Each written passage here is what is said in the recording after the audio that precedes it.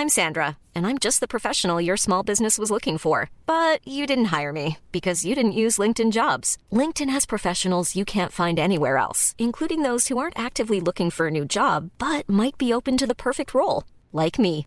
In a given month, over 70% of LinkedIn users don't visit other leading job sites. So if you're not looking on LinkedIn, you'll miss out on great candidates like Sandra. Start hiring professionals like a professional. Post your free job on linkedin.com/people today.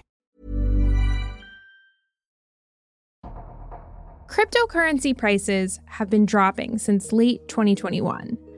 But for 1 week in mid-May of this year, something particularly dramatic happens. In crypto, things tend to fall apart pretty quick. That's Ethan Wu. He co-writes Unhedged. It's the FT's daily newsletter about markets and finance. The crypto market is turning down. That puts a lot of selling pressure on these currencies, and it creates a generally fragile environment where a little bit of pressure can really cause something to crack, especially if the foundations are themselves not particularly sturdy. Now, there's supposed to be something in the crypto space that doesn't crack. Or at least it's not supposed to. It's another type of cryptocurrency known as a stablecoin.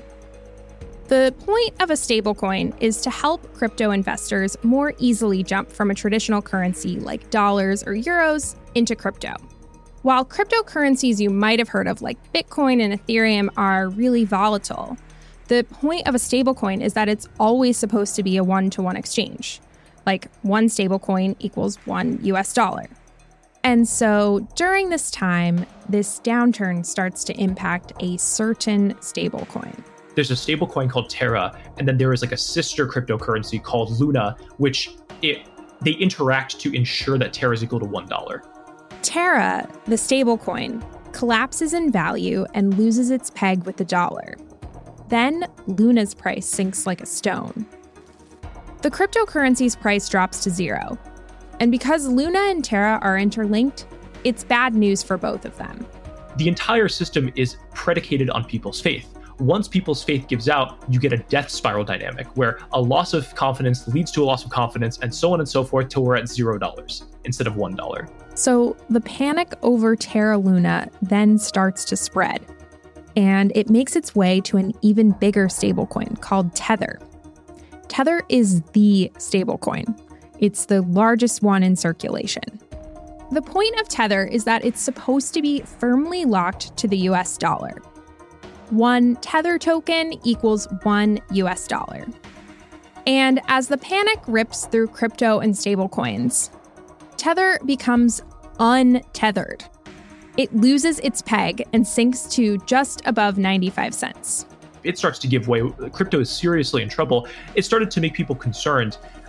Are we playing with a house of cards here? How sturdy is this entire ecosystem? So at the end of this week in mid-May, you have two stablecoins that are not looking so stable. And that calls into question, really, people's faith in crypto. In today's episode, we explore what happened with these stablecoins, how they're different, and what they can tell us about the future of crypto. I'm Michela Tindera, and this is Behind the Money, a podcast about business, money, and power.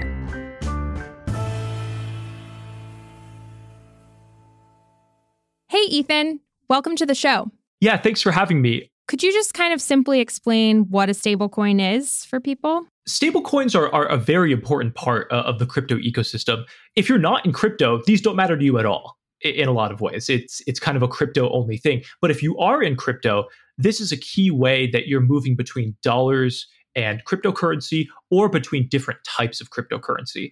And one of the reasons for that is, as everyone knows, Bitcoin, Ethereum, all these cryptocurrencies are highly volatile. You can gain $1,000, lose $1,000 in an hour. And so when you're doing trades, if it takes you like an hour to make up your mind on a good trade, you don't want to be losing money because the currency just like moved against you because it's just so volatile. Okay. And are there different kinds of stable coins?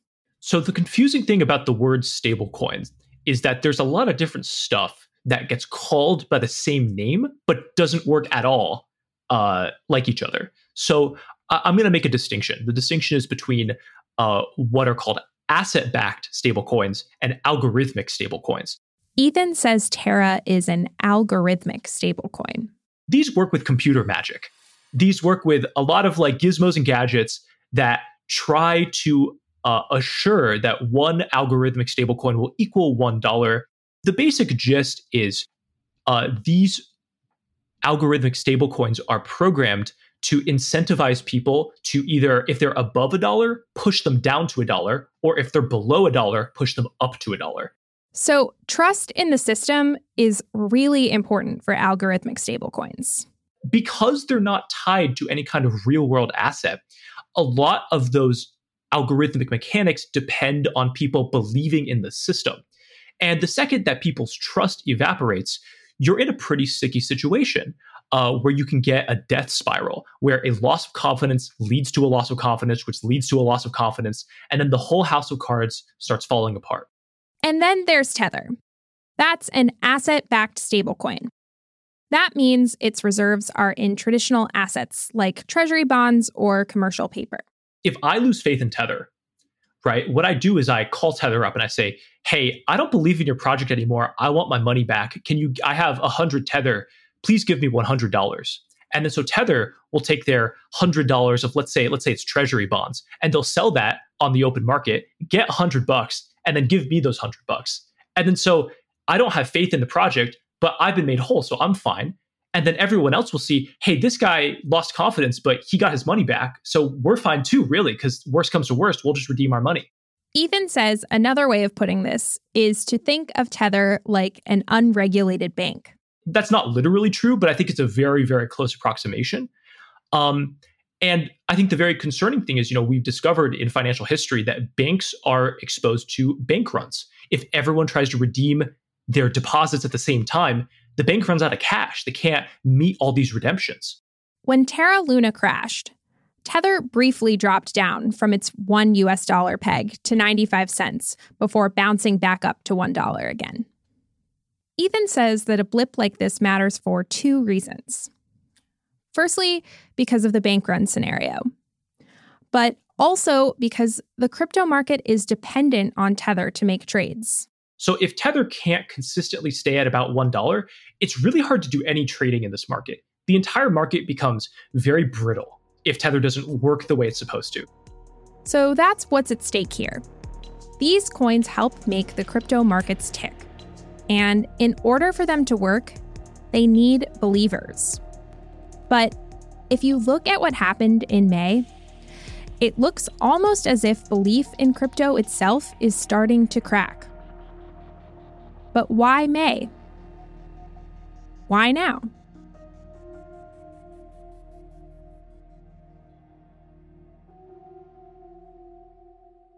Ethan says the crypto market is all about vibes.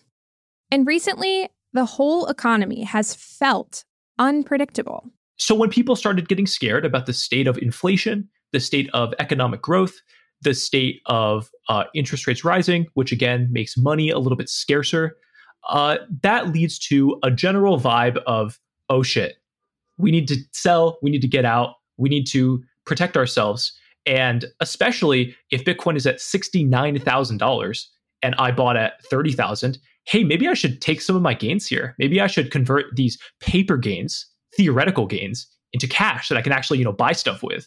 The value of crypto has been on a downward trend since November 2021, pretty much in line with the stock market. Ethan says people are just feeling nervous about risky assets. Let's sell speculative stuff. And all the speculative stuff, meme stocks, crypto, high growth technology stocks, those all started falling at about the same time. But Ethan says there really isn't some complex explanation as to why Terra Luna specifically dragged Tether down with it.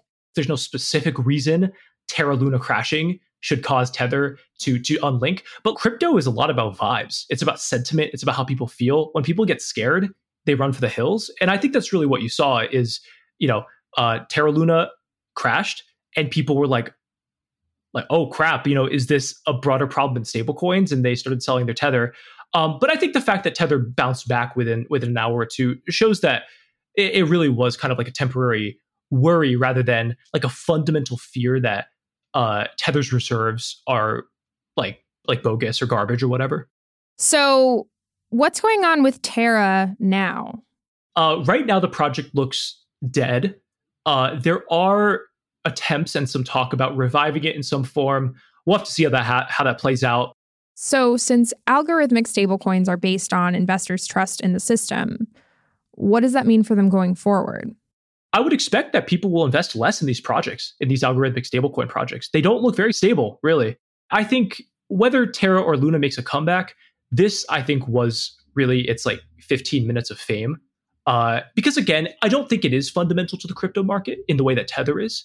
It's just more of a symbol of the things that have gone wrong as crypto has exploded in value without some of those regulations and best practices evolving alongside with that growth.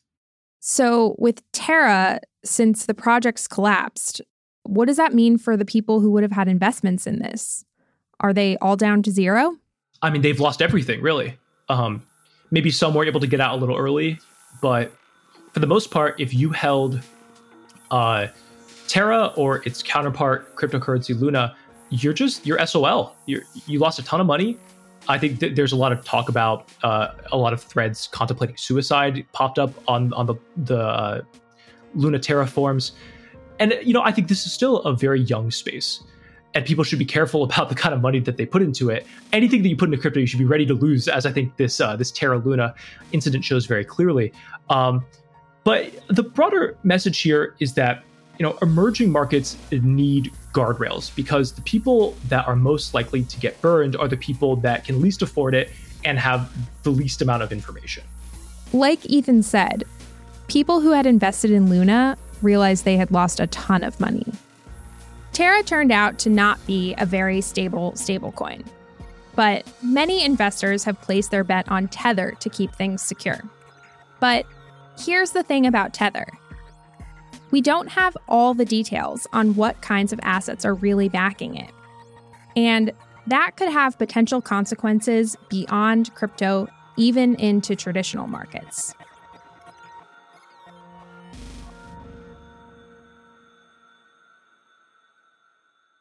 The makeup of Tether's reserves has changed over time. When Tether first launched, their promise was, for every Tether we issue, we have $1 in a bank account. Very simple, very straightforward. And then, over time, that language started to get a little bit looser. It's like, for every Tether, we have $1 or US dollar equivalents. What is equivalent to a US dollar? In theory, a dollar of stocks is equivalent to a US dollar. But not really, because the price goes up and down, right? So Tether started becoming clear to people on the outside that Tether was holding riskier assets. But even though it seems like the assets are riskier, the problem is we don't really know. Basically, people have asked, what are you guys holding? And they're like, hey, look, we have all these assets. And people are like, can we get a regular audit that every other company on the face of the earth has to do? And they're like, no, you cannot. You cannot get an audit. Instead of releasing audited statements, Tether releases what are called attestations, which Ethan says doesn't really provide a clear picture of what Tether is holding. He says it could be almost like an online dating profile. An attestation is just a snapshot, right? And as anyone who's used Tinder knows, a snapshot of someone's face is not what they actually look like, right? Your appearance changes every day. You wake up with bad hair or, you look worse one day or whatever. And Tether has basically done the equivalent of that, but for, financial holdings, that they've taken a selfie on their best hair day. And that's their balance sheet. Tether's chief technology officer has previously told the FT that the company bought, quote, a ton, unquote, of U.S. government debt. He declined to give details about its $40 billion hoard of U.S. government bonds because he did not, quote, want to give our secret sauce, unquote. But Ethan is worried about a bank run situation. That could happen if Tether can't consistently stay at its $1 peg. Enough people could get scared and pull out their money. That could scare other people to pull out their money, and then the whole thing would go downhill from there. If there were a run on Tether, would the whole thing collapse, thereby bringing down the entire crypto market with it? And would Tether having to rapidly sell all of its assets off cause chaos in traditional financial markets? You can imagine if you try to dump $50 billion in treasury bonds or $50 billion in other types of corporate debt, these markets are not made to absorb that much selling in a very concentrated period of time. That could cause serious chaos.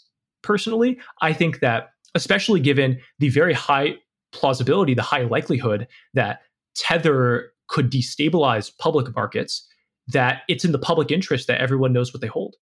Still, when the May crash happened, Ethan says the value of an asset-backed stablecoin really showed.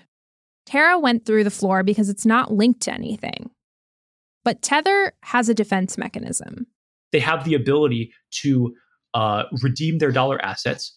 I see it as really somewhat reassuring that this asset-backed stablecoin, despite all of the serious questions about its holdings, is able to meet some amount of redemptions in a period of chaos. It's able to use its dollar reserve cushion to protect itself from lots of people losing faith in the project. And that's how you maintain faith, is that you prove yourself in times of chaos. In fact, investors pulled some $7 billion out of Tether in the days after the brief unpegging. And it appears to have worked out quite smoothly. The people who wanted to take their money out seem to have gotten it back. But events like this still make regulators nervous.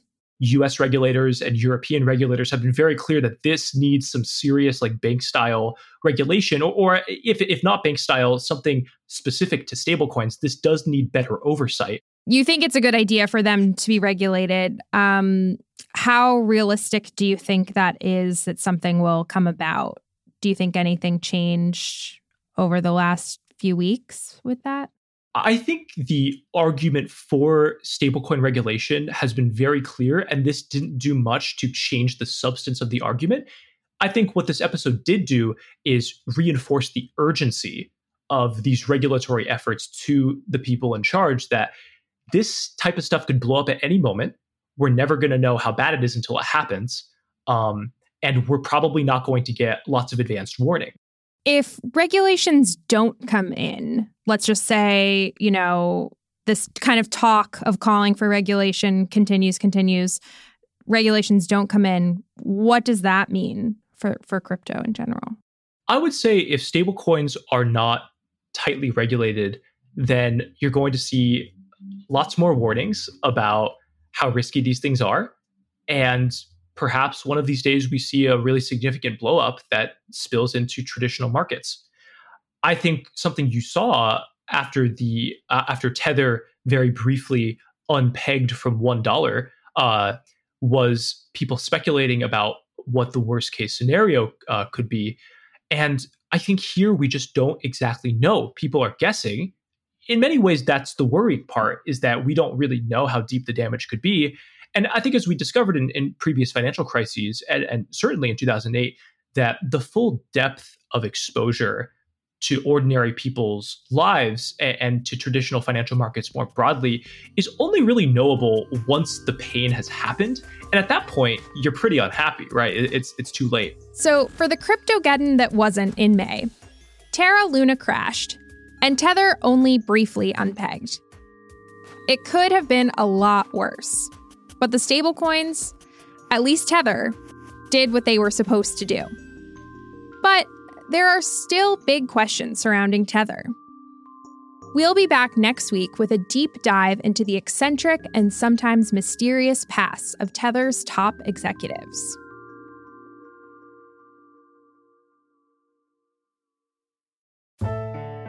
That's it for this week's show. Thanks for listening. To hear more from Ethan, you can subscribe to the Unhedged newsletter at ft.com. Behind the Money is hosted by me, Michela Tindera. Stephanie Horton is our contributing producer. Persis Love produced this episode. Topher Forges is our executive producer. Sound design and mixing by Sam Giovinco. Thanks to Gregory Meyer. Cheryl Brumley is the global head of audio. Thanks for listening. See you next week.